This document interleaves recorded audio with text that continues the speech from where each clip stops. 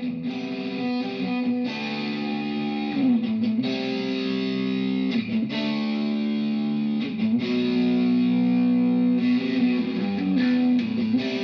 to you from the foot of the majestic Rocky Mountains, Denver, Colorado, it's the Savage Cast, a Savage Worlds podcast brought to you by the Rocky Mountain Savages. Here are your hosts, Chris Savage Mummy Fox and Christopher Savage Bull Landauer. Savages, welcome to Savage Cast, episode 33. Holler back, boys. Yeah, we've got an interview today for a new product that's coming out called Holler.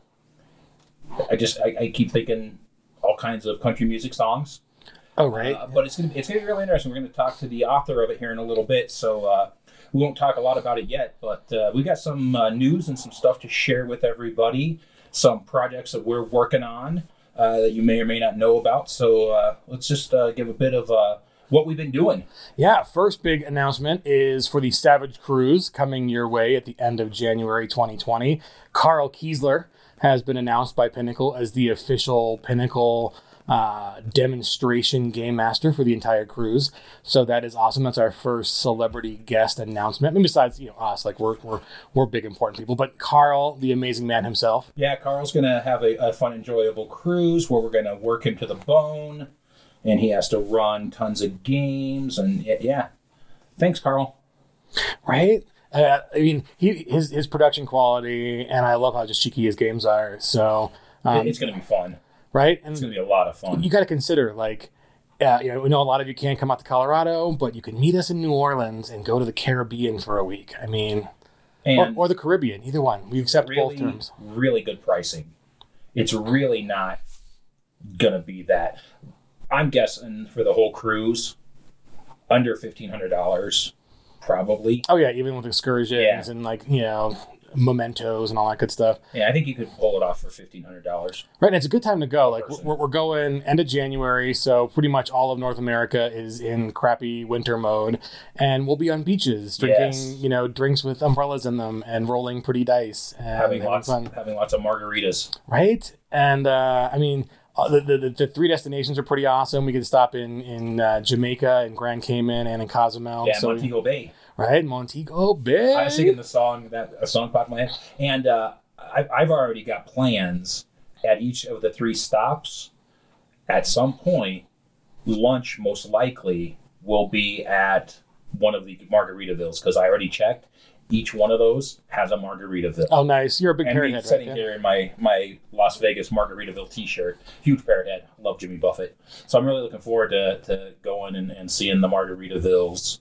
And I've been to the one in Cancun, but we'll make those plans, and I'm going to swim with the Stingrays in Grand Cayman. That's going to be awesome. It's going to be a lot of fun in gaming, and all the other stuff that comes with the cruise, gaining, 20 pounds. Right. I'm bringing my old man, so you get to meet the craziness that explains my craziness. So, yeah. And we're going to go check out...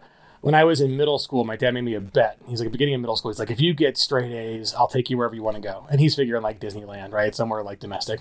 And so I aced middle school. Like I became a good student. And so at the end of middle school, I'm like, I want to go to Egypt. And he's like, sure, let's do it.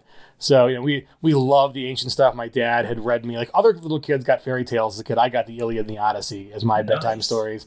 And so we packed it up and went to Egypt for a month, and it was amazing. And he loves watching those shows now, like the ancient aliens and the conspiracy theories and all the stuff that the different pyramid theories. And obviously we don't believe any of it, but it's fun. They're kind of good travelogues besides being whacked out Greek dudes with big fluffy hair and adventure fodder. Right, right for role playing, they're fantastic. And so I always wanted to show him the other pyramids in the so. Odds of getting to China to see those aren't super big because there's definitely like a big pyramid that's underground under a mountain that's like one of the emperor's pyramid. But we've done the Egyptian ones. Now we get to do the South American ones because there's actually some decent ones right off of Cozumel. So nice. That's where we're going to head to. That's our excursion for Mexico. And you're going to love the Stingray stuff. I mean, getting in the water with, amazing. Yeah, my parents did that and loved it. And, talking with Kim, who is kind of our travel agent in charge and our the head lady, in charge of all of this, she came. She was talking to us at one point about the timing of this. If you want to go and you want to do an excursion, it's right after. If you think about it, right after Christmas. What a great Christmas present. Right. An excursion. I already talked to my mom, and my mom's going to pay for my swim with the stingrays as a Christmas gift. And I'm like, and that's all I really need. And so, that was a great thing to think about. So if you guys are thinking about going and you've got family who, you're doing a big Christmas, maybe this year say, hey, I'm going to be going on a cruise. Just buy me an excursion. Right. I'm thinking about doing, while you're off in the stingrays, I think I'm going to go over to the turtle sanctuary. Because I didn't know I liked turtles. When I was a little kid, though, I did have a blanket. My Banky was Froggy as a kid. It was this green blanket and had cute little baby versions of a bunch of little animals, but one of them was a frog. And then the border my grandma put on it was a green border. So my little Banky as a kid was Froggy. And I'd forgotten that. But I'm I went to Maui for my college roommate and best friend's wedding. He was getting married out in Maui. So first time in Hawaii. And right off the beach where we're staying in Kaanapali, went out to just snorkel in the water and ran across this huge green sea turtle. Just kind of swam up and was like, hey, dude. I'm like, oh my God, this is the most amazing thing. They're just majestic and cool and chill. And I'm just, I literally just walked into the water and here's a, wild animal. It's pretty amazing. So they're going to go check those out while we're there. They have a turtle sanctuary and they have hatchery and stuff. I'm like, that'd be a cool thing to check out. Yeah, looks like I get to do Maui maybe next summer.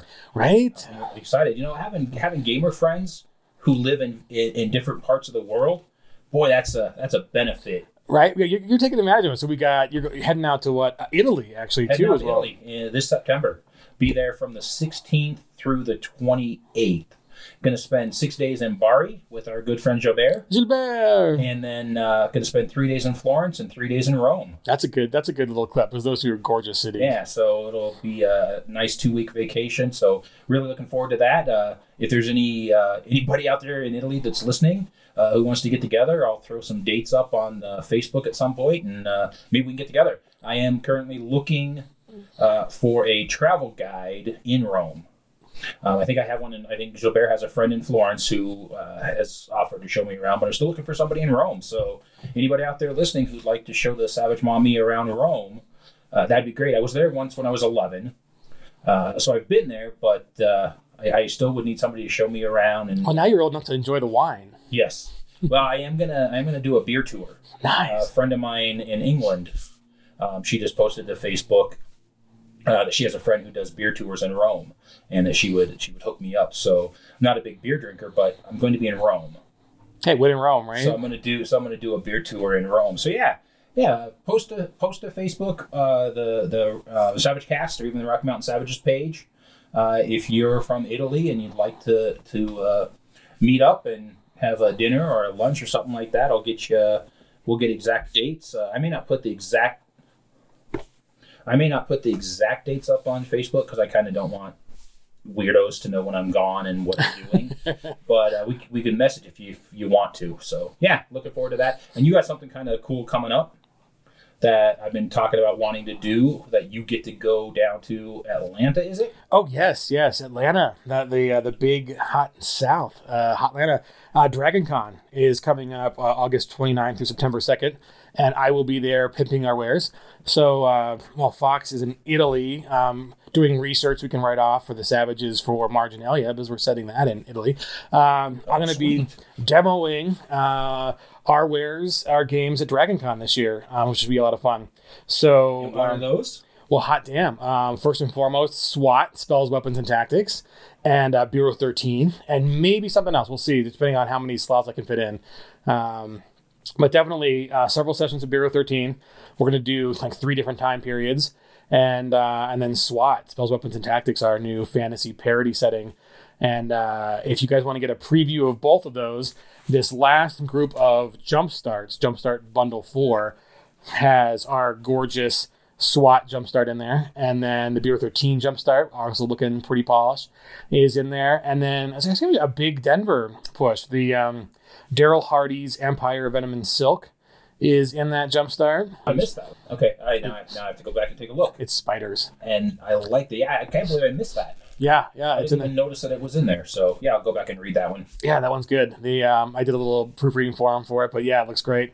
Of course, Freedom Squadron by local Sean Patrick Fannin and crew, like all the other people who were local, including Joe Thomas, who worked on that.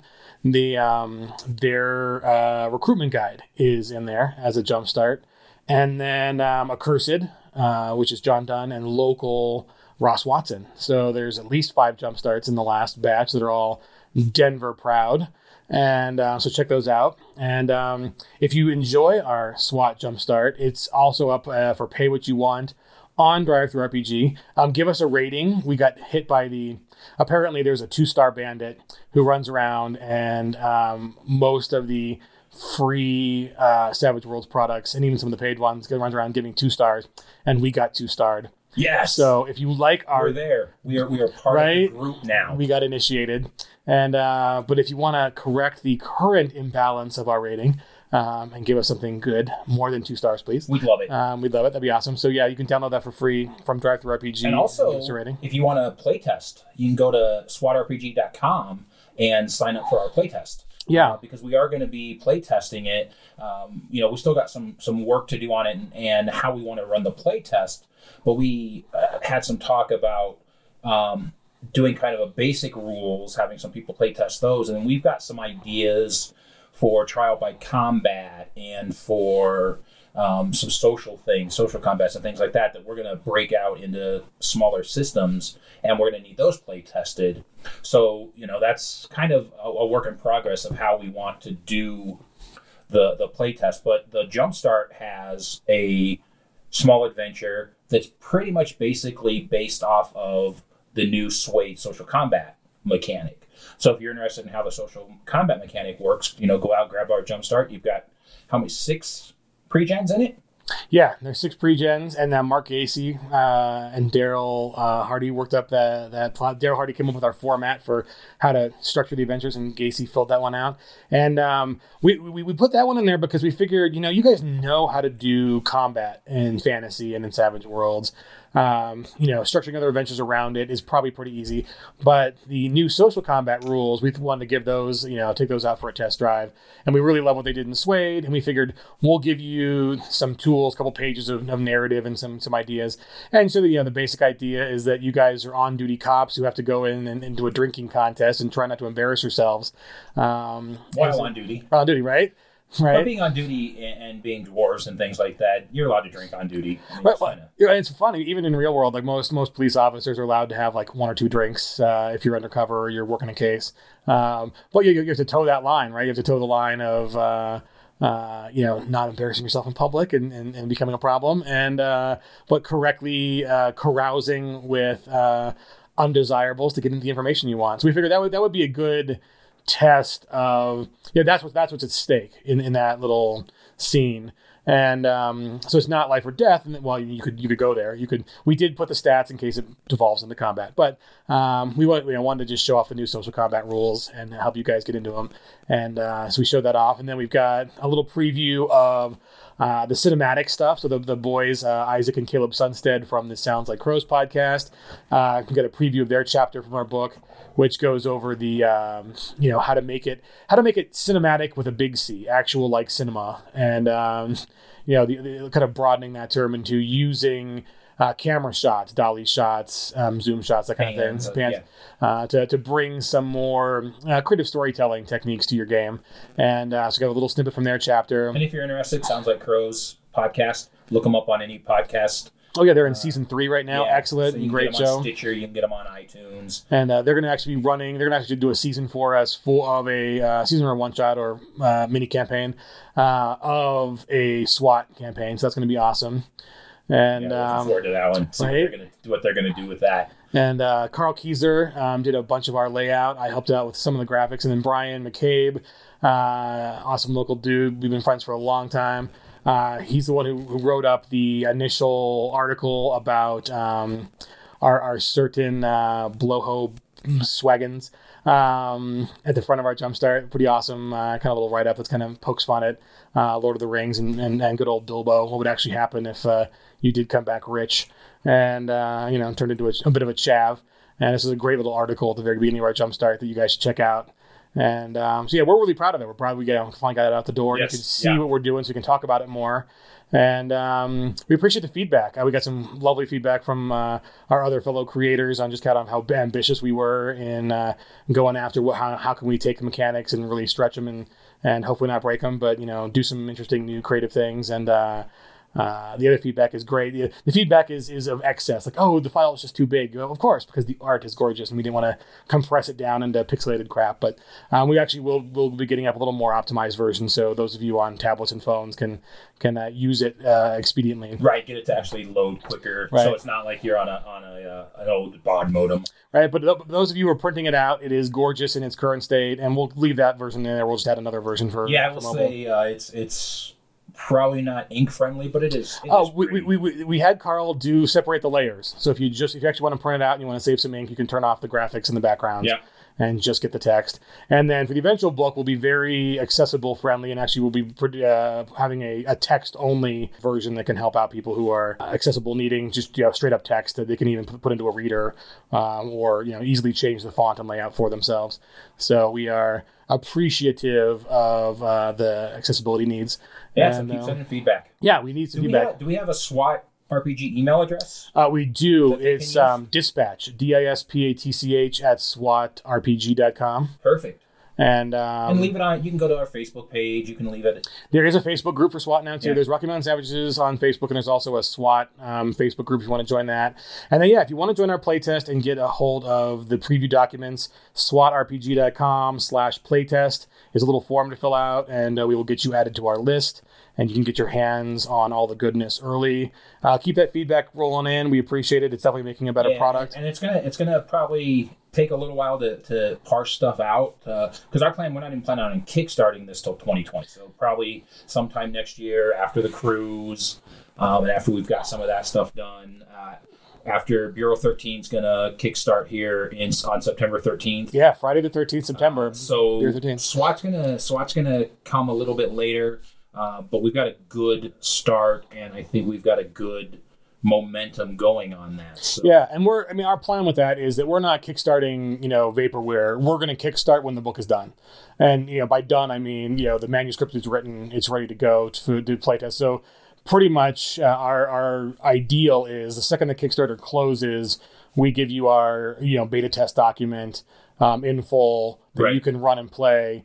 And then, the rest of the funding is going to go to finishing up the art assets and then, getting it printed. And, and that landscape is changing, interestingly. But that's our plan, is that we're, we thought we were 90% done, 95% done with Buccaneer. And it just turned out we were more like 80% done. And that last 20% is tough because, you're just dealing with people's timelines and stuff like that. And we're like, let's get this done as much as possible, and just kind of seeing what they did with Suede. I mean, Suede was done, and then it wasn't, and sure, the changes were, small and elegant, but they really created a better product with that feedback.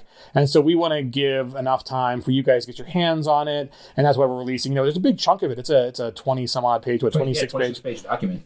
And there's some heavy crunch in there, guys. We didn't hold back. There is enough crunch in there for you to really test out, even in your own games. It doesn't have to be a parody comedy police procedural for you to test out the crunch we put in there. The crunch can really, you can add it to your own games for a session and see how it plays and give us feedback on that.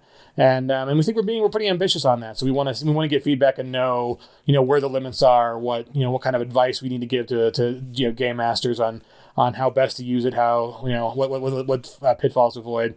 But that's our plan. I mean, we're not worried about giving away the farm too early. We've seen other Kickstarters recently, like Lancer and some other products, where they put out a beta test document a year or two before they went to Kickstarter, which was basically their entire book, and they still did incredibly successful.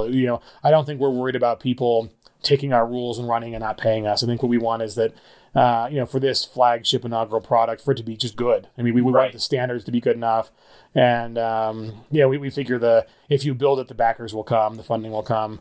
And so we're less worried about keeping secrets from you guys and more worried about, take it out for, kick the tires, take it out, go, run it around the corners fast and see how it handles. So, and then on that, Bureau 13 as well. The September 13th, Friday the 13th, is the Kickstarter launch for Bureau 13. and that jump starts out, and I'll be running that at Dragon Con. So give that a look as well. We are always appreciative of feedback on that, and that project is rolling downhill like a snowball, getting bigger and bigger and bigger as we go. So it's good to see these things kind of move along in progress. So lots of good stuff we got for you. So remember, Savage Cruise, Carl Kiesler, end of January 2020. You can get on board now for as little as $25, and that secures us more space. And payment plans. Basically, I'm paying $64 a month, and then basically up until October, and then I'll make my last payment in October. And so I'm really, to be honest with you, not even really noticing it. Yeah. Kim just sends me an email, says, "Hey, I just took out the next monthly payment." It's around the 15th of the month, so she's kind of doing it mid-month because a lot of people are every other week for pay. So she's doing it really good job on that, and she's keeping us updated on all the different states that are coming. I think New York was our latest, right? We finally we're coast to coast now, and so this is a real opportunity if you guys want to meet us and you want to meet some others of the Savages, and we are blessed to have so much community building here. We know some of you guys are in little islands without as much Savage goodness, so if you can, we tried to make it as affordable as possible. It's the cheapest cruise we could find for the quality.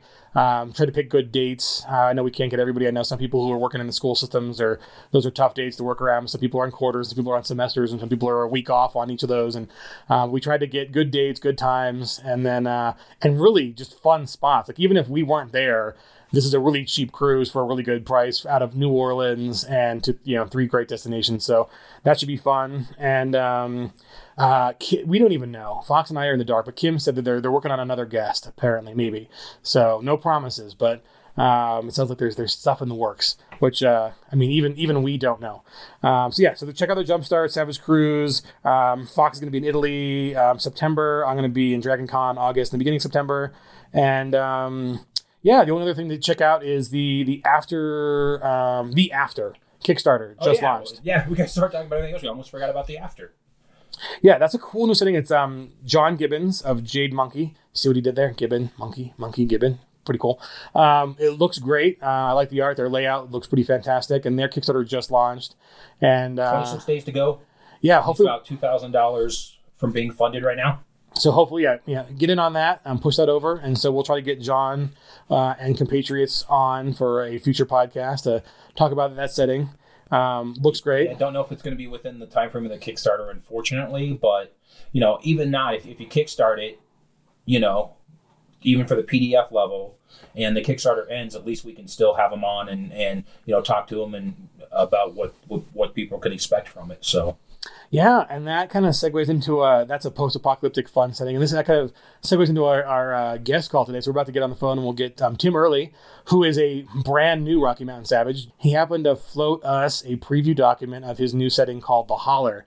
And it's pretty cool. And it's Appalachian Apocalypse. Right? You can just hear dueling banjos in the background. And it's pretty amazing. So we're going to call Tim. We'll get him on the line. And so stay tuned.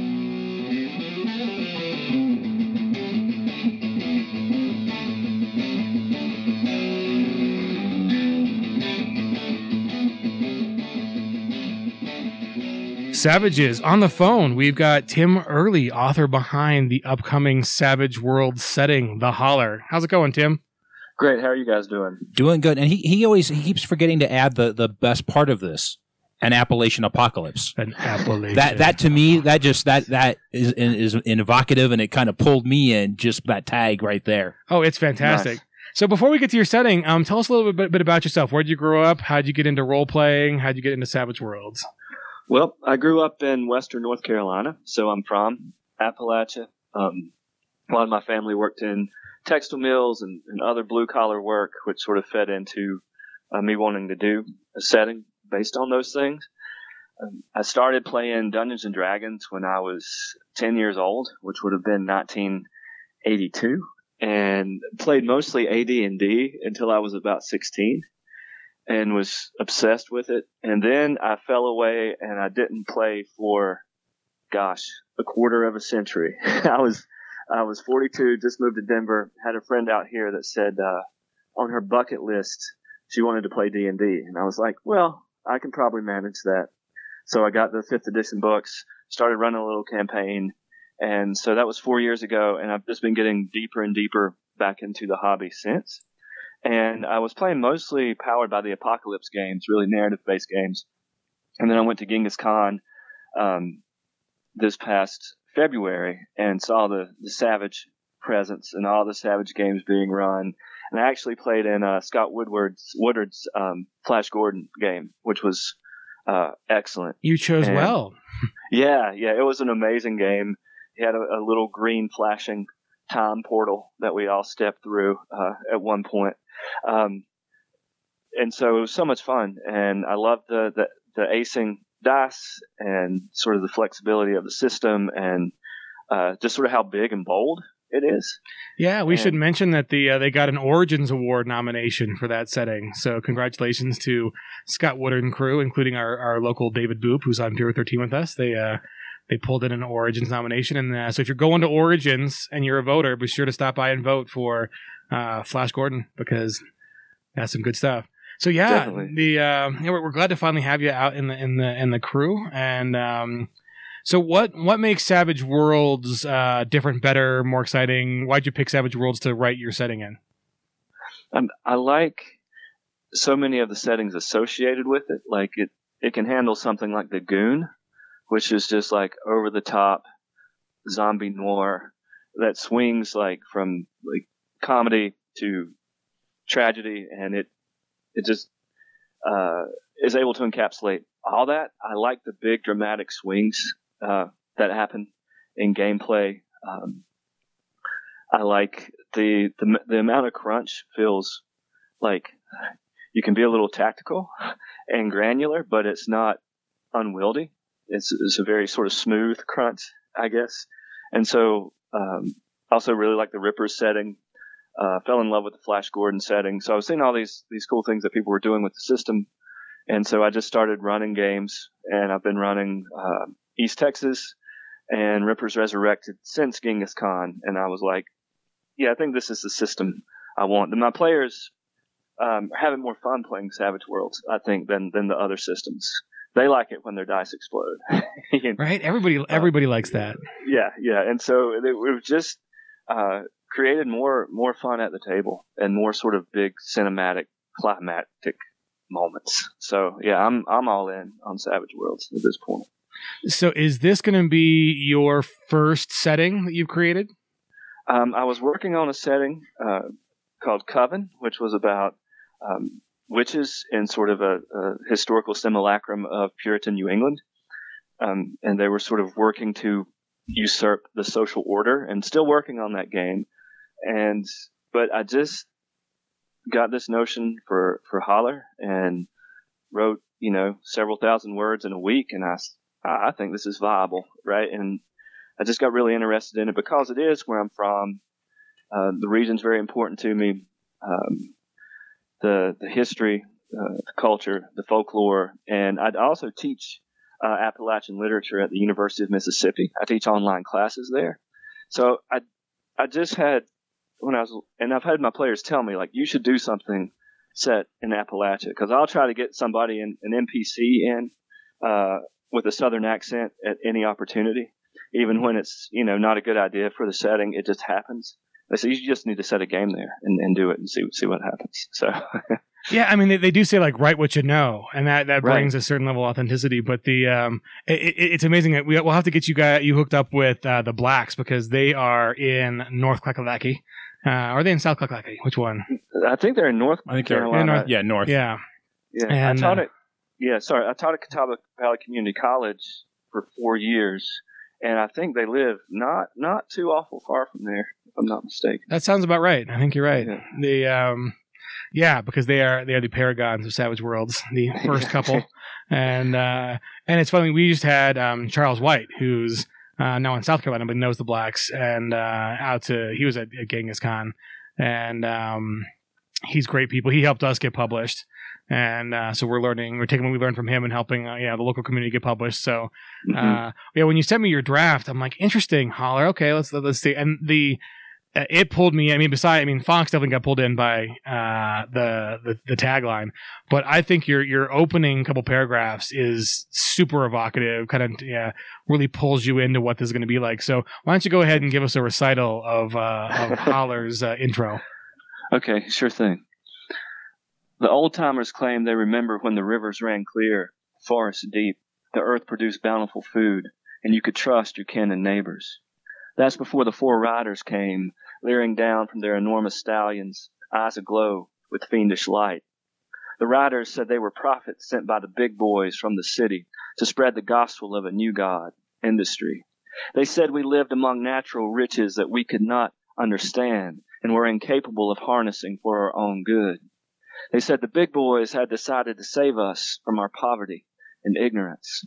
The riders' voices thundered big as the sky, deep as the valley. The night winds grew with their declarations and gestures. The riders took their tent revival from town to town, promising a future of wealth and convenience. No more back-breaking labor in the fields, our crops at the mercy of the weather. No more ramshackle living with dirt floors and rotting roofs. No more sick children. No more loved ones dying before their time. No more hunger and no more grief. All we had to do was mark an X on a little paper, saying the big boys were welcome among us, were welcome to what was beneath our land, were welcome to our labor. And a right good many of us thought that sounded just fine. A right good many of us had worked and suffered enough to scratch out the little bit of living we had. But deep down, we knew a devil's deal when we heard one. And when the riders came together in Galloway to sing the praises of the coming industrial utopia, Bascom Finley stood straight up in the middle of the sermon and said, flatly and firmly, over my dead body. That was all it took. The crowd set upon the riders with whatever was handy, pocket knives and pieces of timber, holy books and iron knuckles. It was a fight. The riders seemed to billow up larger than themselves, and the wind drew to them, and their hands might as well have been claws, and their eyes bore right into your soul, and we lost a good many folks. By the end of the night, it was a true fact that those riders were laid out in the street, each one dead as mutton. But another true fact is that before the last one died, before Bascom picked up a shovel to deliver the killing blow, that rider let out a baleful moan and spoke, as clear and unbothered as you please, these words. I curse this holler with a quandary of demons, neither bird nor bush nor butterfly, neither hope nor joy nor beauty, pit and prison and thump. Bascom did them in, but those words stayed in all that heard them and all that didn't, and they are still inside us today. It wasn't long until the big boys came anyway. The mills went up, the mines went in, the days darkened, the mountains closed in around us. No way in, no way out, the big boys told us. They could come and go as they pleased, but sure enough, we could not. Any that tried disappeared into the trees or the mist or the maw of something evil. What could we do? We went to work for the big boys, into their mines and mills, into our woods to cut down the trees, into our mountains to blow off their tops and strip them down. We gave the big boys everything we had. They gave us little in return. The rivers ran sludgy and dark. What trees were left spit their leaves and shriveled. The ground gave bad fruit. Demons of every sort gibbered in the dark with their hungers and perversions. Folks changed. They became tough, mean-spirited, turned their anger on their kin and their neighbors and themselves. What could we do? We kept working for the big boys. We kept humming into the bottle or under our breaths. One day, Bascom's great-granddaughter, Delilah, gathered a group of folks outside of the Galloway mill after a shift. She got right in the middle of them and said firmly and flatly, "Enough. We've had enough. This is what we're going to do." The other folks looked at her with dull eyes. One or two murmured assents. There's been no doing yet. It's hard to rouse people who've had so much put on them. The big boys working on their minds every day, their bodies bound beneath the earth and forged to machines. The dust of years settles and settles. The dust of years covers everything that is and everything that was, until there are those brave enough to wipe it clean away. Love it. I mean, hot damn. that I can taste this setting. I can hear the fiddle and the banjo wailing in the background. It's super evocative. I mean, it kind of, the only thing I can compare it to in role playing is maybe Dogs in the Vineyard as being just a certain time and place that you never knew you needed this game. But when you hear it, like, I want to play this. I want to hear the soundtrack.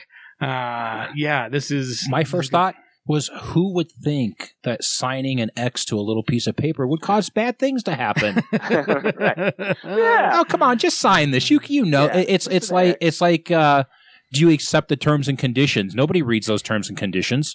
They just hit accept. So you got these 4 big boys to say, just put an X there. Everything will be fine. It'll be great. Yeah, I love it. Yeah, so who are the PCs in this world? Who are the characters? What are the goals? What are the archetypes? They are sort of everyday folks from Appalachia, but that covers like a wide range. I wanted to get some of like the iconic occupations in the region, like the labor that people actually do. So we have miners. We have lint heads, which was a pejorative term that was used to describe folks who worked in a textile mill, because they'd come out of the mill and have cotton in their hair. Gougers. Was a sport really popular in late 19th century America called rough and tumble fighting, where sort of like the best thing you could possibly do would be to gouge out your opponent's eyes. We got an archetype called a hellraiser. Somebody who just likes to have a good damn time, first to brawl, first to party, first to speak his mind. Moonshiner, a granny woman, which is sort of a very important cultural figure in Appalachia, like an old-time healer, midwife would deliver babies. A holy roller, bluegrass musicians. Nice. And then things like the aggrieved mother, the family man, lumberjack. So, yeah. Maybe my favorite is called the no account. The no account who just can't seem to get right? It's a term in Appalachia for somebody who's like allergic to work and just sort of lays around. But we tried to come up with a cool concept to take a character on the margins like that and turn him into a hero in some way. Yeah, I mean, I kind of want to go back and watch Justified and Carnivale, an HBO show that was a little bit of a Dust Bowl America with some, kind of modern magic tarot kind of stuff thrown in. There's this great movie about I'd use my phone, but we're calling on the phone, and I don't want to hear all the advertisements pop up. But it's basically about a woman who goes into Appalachia to record the songs. She has a Songcatcher. Songcatcher, yeah. Great little movie, and that's just, I mean, all that comes flooding in on this game, and I certainly haven't seen it done before. And this is just so evocative. I want to play this. I want to see how this goes out. I mean, for the mystical kind of elements, it seems like, you got a little overtone. It's very human too. I mean, these are people, you're going up against, and that's an interesting thing. I think too often in role playing, we kind of, we create monsters because then there's not a big moral question of disposing of them to solve problems. But, this just sounds so steeped in culture. And I mean, even a game you might learn something from. I mean, an actual, educational experience in addition to just a... Are you saying edutainment? Edutainment. Edutainment. That's right. I think it's fantastic. So what are your plans for publication? Are you going to do a plot point campaign? Where do you think this goes?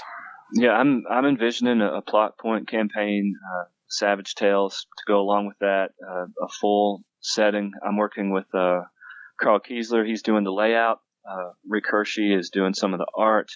We've worked with both those dudes before. Yeah, I know. There's some definite crossover. First we'll apply for an ACES license is in the plans. And then if we get approved, just keep working. And when we get it close to being text complete, kickstart it. But yeah, I'm going to try to do a full setting. Yeah, fantastic. And any help you need, feel free. That is our current mission going forward, is to get as many of our friends, family, locals published as possible in Savage Worlds. We think we got a special thing here, and hey, you just jump off the radar and just bring this amazing little project. So I'm excited to see this go forward. So yeah, hopefully any help we can be, by all means, feel free to drop us a line. We'll help you get connected to the right folks and learn from our mistakes and all that good stuff. But what's awesome. The one thing I didn't see, what's the time frame on this? Is it 1930s? Is it current? When does it take place? It's going to be sort of a roughly 1930s Depression era setting. So you'll have the only kind of car in the game is like pickup trucks and jalopies. Right? Excellent. They're the two modes of transportation. So thinking Depression era, that was also a time there were a lot of textile mill strikes in that region. And, you have like the Tommy gun at that point, which the big boys, and they have these guys called Kramer Holt agents, which is actually based on the Baldwin Felts Detective Agency that a lot of coal mine operators used to keep the population in line. They were from the detective agency, but they were really just sort of mercenaries. Muscle. And so we wanted that sort of divide where some people have automatic weapons and some folks don't, right?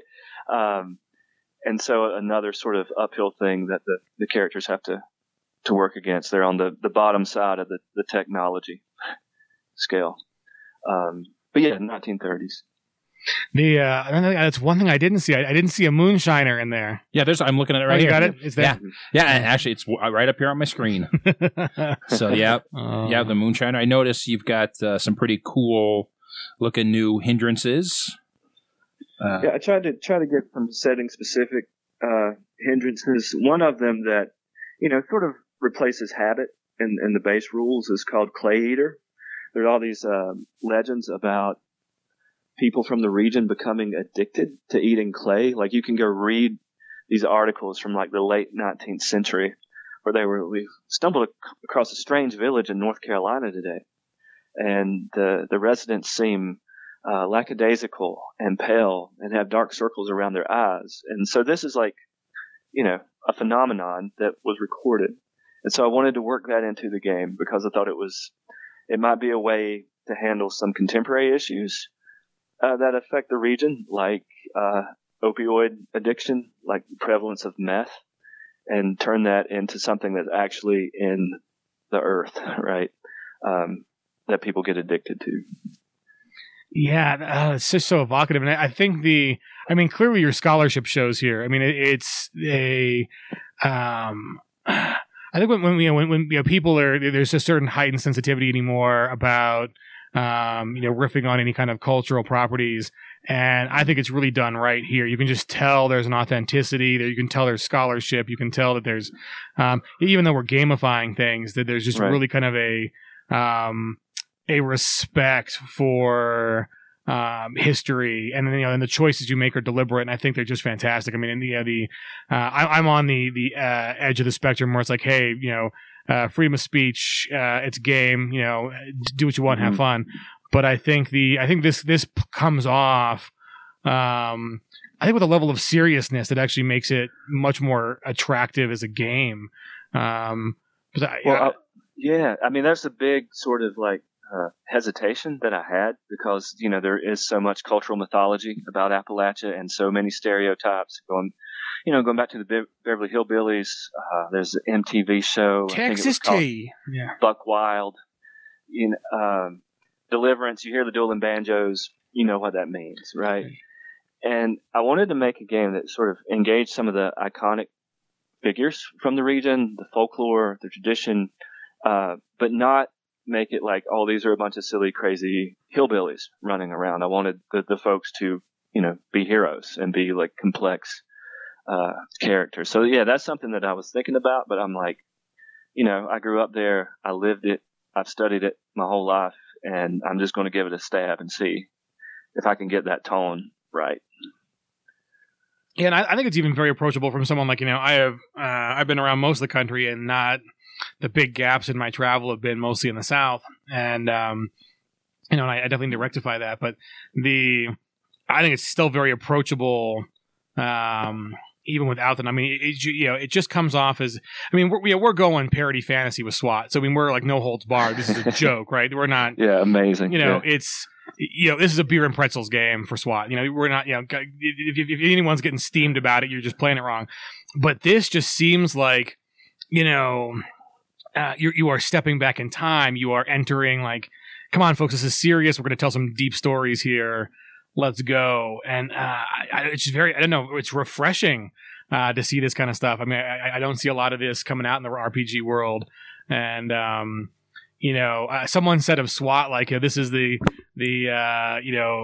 cops, Lord of the Rings, mashup I didn't know I needed. This is the Appalachian elegy I didn't know I needed.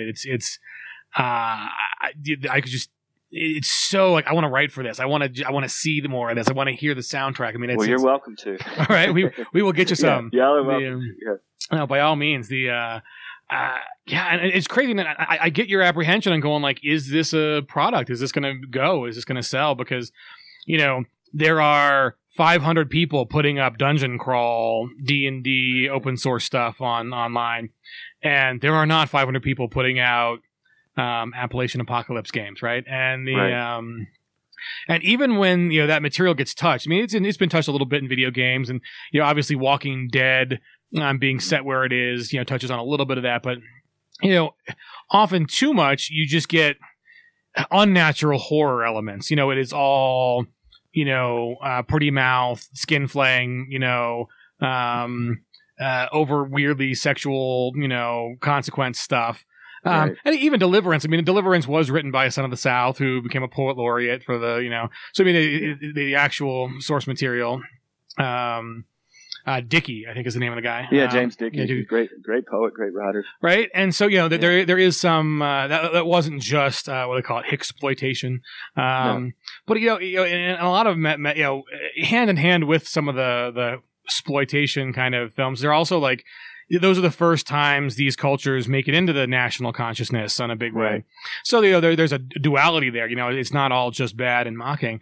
But I think we've kind of, seeing this is kind of, we're past that in the sense that, kind of like Dogs in the Vineyard. I don't know if you played that, but Dogs in the Vineyard, and I kind of was a big and splashy, maybe a decade ago, came out for its novel mechanics, its dice mechanics. But you play basically Mormon Jedi. You are in Deseret, and so it's in a Mormon culture that never was, but you play the religious code enforcers, and you have to go from town to town, and the towns, like the basic mechanic is that apostasy leads to immorality, and immorality leads to corruption by demons, and the towns kind of go to crap, and so you have to go back and unravel. Why are the bad things happening in this town? What codes aren't being followed? What scripture isn't being adhered to?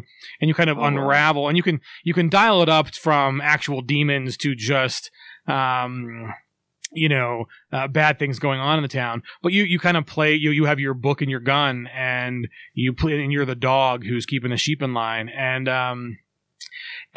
interesting on just how it chose to take a specific time and a place, separated enough from reality so you have a little room to play, and a lot of people jumped on like the dice mechanic, and not a lot of people continued that same kind of narrative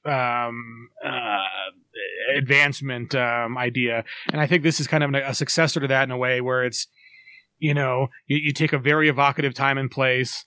It has been done a little bit in pop culture and in movies and books, but not a lot in role playing. And then, I just think I think it's fun. I mean, I can see, building a character here that you want to know the outcome to. Versus, like SWAT, like, I mean, I don't know if anyone's going to get invested deeply in loving your characters. It's a run around, make fun of stuff game. But this kind of reminds me, Neil Hyde ran War of the Dead, and we got, played for in as many months. You kind of get connected to your character, and you've got this drama that you want to see play out. And I can see this setting being very evocative of that. I mean, just the kind of archetypes you can pick. I love some of those choices. They're just like, yeah, no, these have not been seen in games. Yeah, it's because they're real people. Yeah, it's your character as much as you can in a role playing game. It's more of a real person. It's not a fantasy archetype. So I think that will really help people to get into it as well. So I love the fact you have. I was just looking through some of the other hindrances. I love feud. Uh-huh. You got to have feud. I love that. I love it that it's a major or a minor, and the player character can work with the GM to choose who are you feuding with. Exactly. So that I really like that. So. Yeah, we tried to do some things that would, in terms of the hindrances and some of the setting rules, to push narrative as much as possible, because we think this will be a narrative first game, a narrative heavy game, and some of the new Suede rules go hand in hand with that, spinning the Benny to change a narrative detail or insert a narrative detail. So yeah.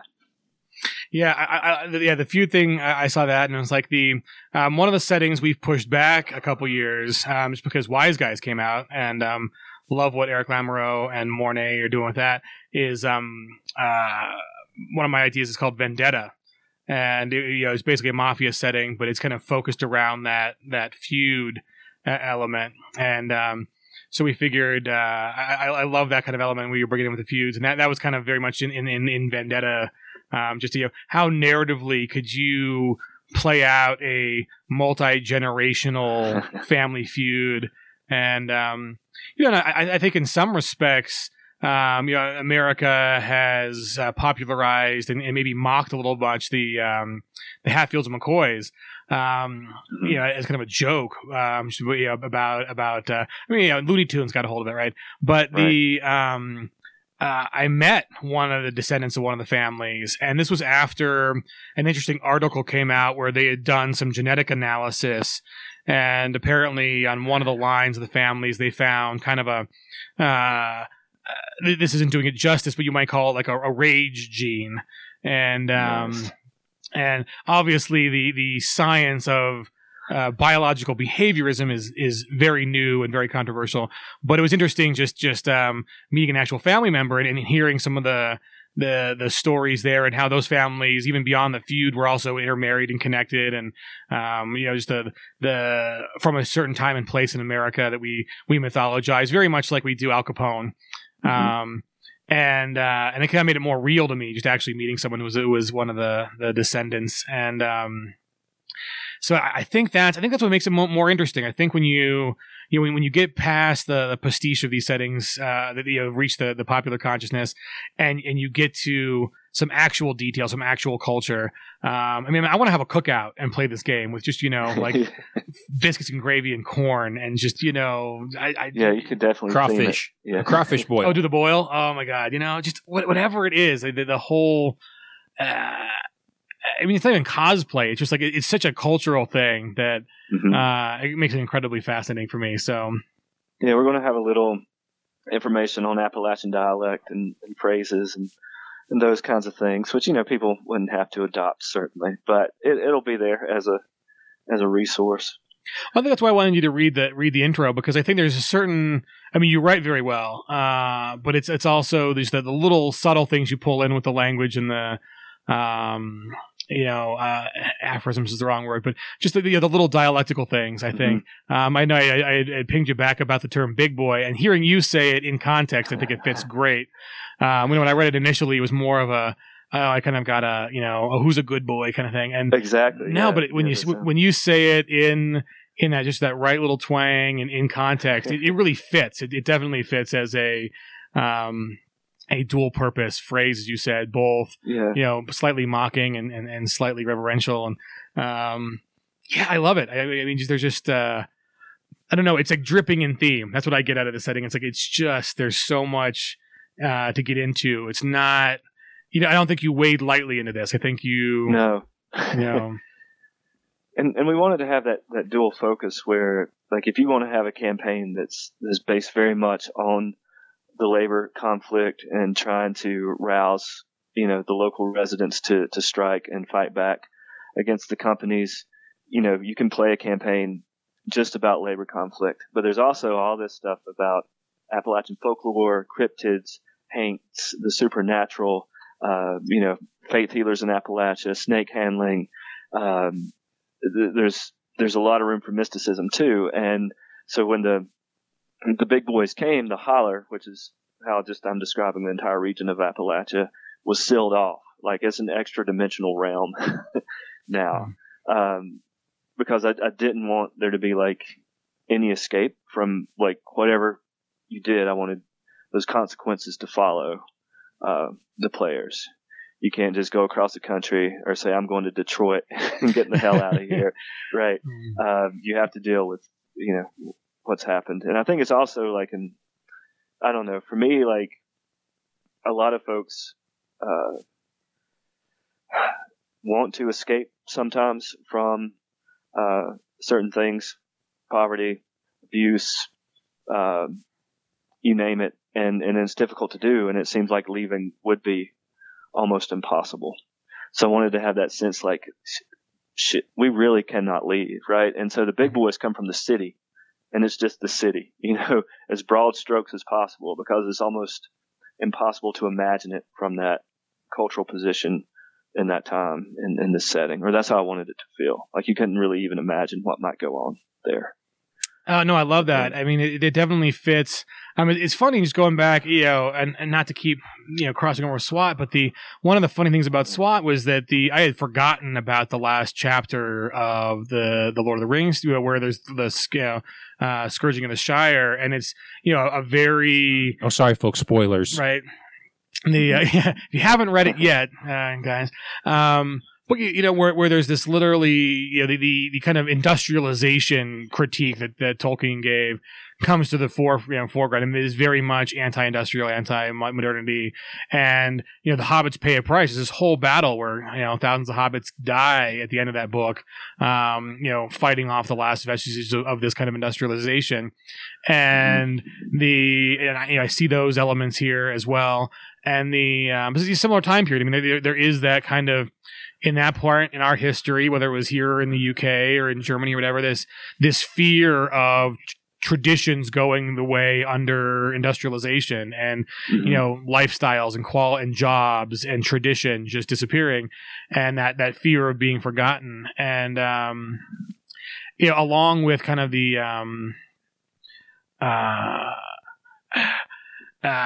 horror kind of, in horror writing, they say, if you can, don't show the shark. Right. It's so much more powerful off screen. So I love the fact that the city is just the city. It doesn't need to have stats and details. It is a unfathomable other that is just a looming negative force, kind of like death, right? It's just right. It's there waiting to change. I think that's a fantastic choice. And the isolation works too, because I think it's kind of in folklore, the hill people of all stripes, whether it's back in England or in America, this idea that it literally is a different world and that you can get lost in it, and that it's not, the road in and the road out aren't necessarily the same thing, and then I think that works. I think keeping this in the microcosm where it's not just, oh yeah, I want to go to the big city and get a bank loan and buy a bunch of guns and come back and solve this problem or whatever, right, we'll take care of them. Yeah, it would be too easy, like you said. And so I think I love that idea, is that you're taking that easy button away from the players and making them really focus in on that one area where they're at, and how am I going to deal with what the consequences of what's going on, what I've done, what the big boys have done. Yeah, that's really very cool. Thanks. So I know it's a little early to ask, but after this setting, you have any other projects in the works, any other ideas that are floating around? Well, I do want to make my Puritan Witch game at some point. I might do that one next. I have a notion for a game that's sort of a tribute to prog rock. Nice. And I'm trying to come up with some way where like the group is a prog rock band, but there's also interstellar travel. And I think you should have to make a concept album. And that the 9 or 10 tracks of the concept album should be adventure hooks that after you make the album, then your prog rock band has to go and work their way through. Oh, that'd be fantastic. That's interesting. Yeah, I like so that. Something like that. The adventure generator for that game would be amazing. I can just see it. The similar, I helped out a little bit on Rockopolis, which is an Italian game, which is similar in the sense that you play an up-and-coming rock band of any stripe you can pick, and you're kind of fighting against other, battle of the bands with other groups nice. to get recognized. And it's got enough cheekiness in it that you can definitely do the to go there a little bit, to take the for instance, in the adventure I'm writing for it, I figured it'd be fun because it is so different than standard role playing. I thought it'd be fun to do a kind of fantasy crossover where the game is, instead of being live, they're at the Battle of the Bands and the drinks get spiked by one of the other bands, and so they're having a hallucination, and so you can kind of get one of these.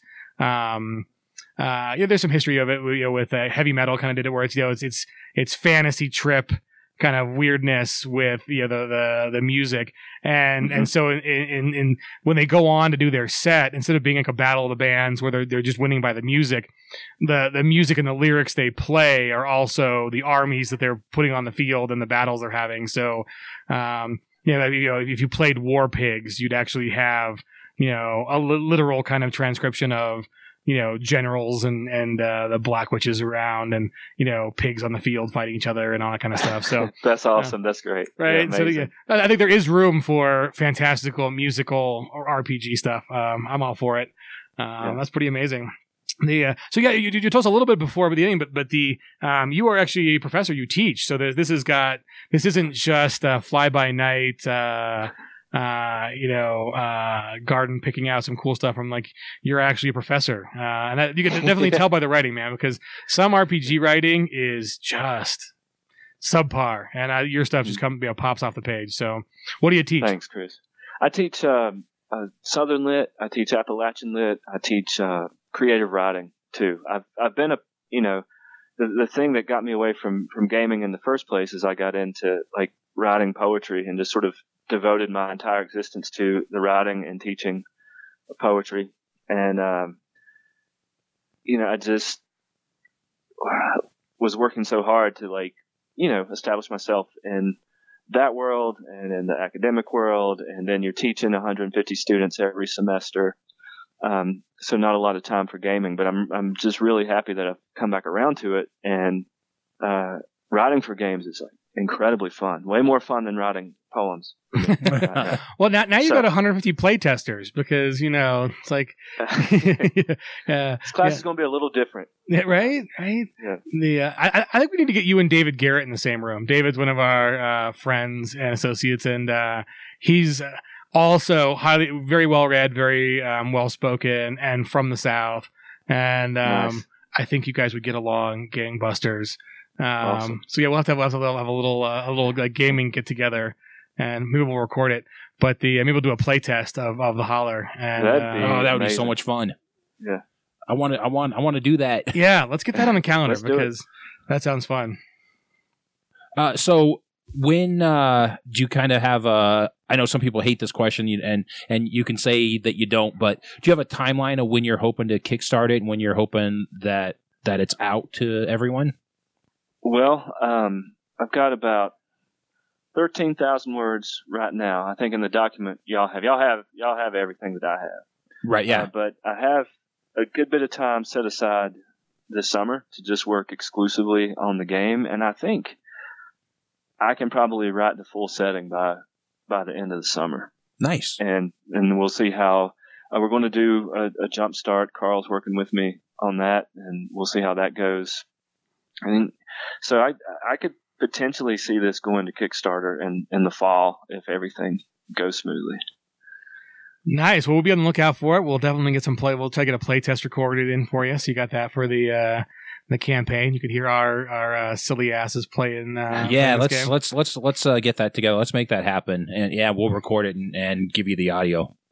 Oh, that'll be so much fun. Yeah. Well, nice. Any other questions you got for us? Anything else you want to plug before we call it a day? No plugging. I mean, Twitter, I'm at Oddbard. We have a website, oddbardgames.com. We don't have Holler stuff up there yet because we want to be a little further along before we, start throwing stuff up on the website. But yeah, that's the name of my LLC, right? It's mostly me, but I have some friends who help me out as well. So Oddbard Games. Excellent. That's perfect. Yeah, we'll put a link to that in our show notes. And thank you, Tim. We appreciate it. Blown away by seeing the preview for this. I'm very excited for it, and can't wait to meet you in person.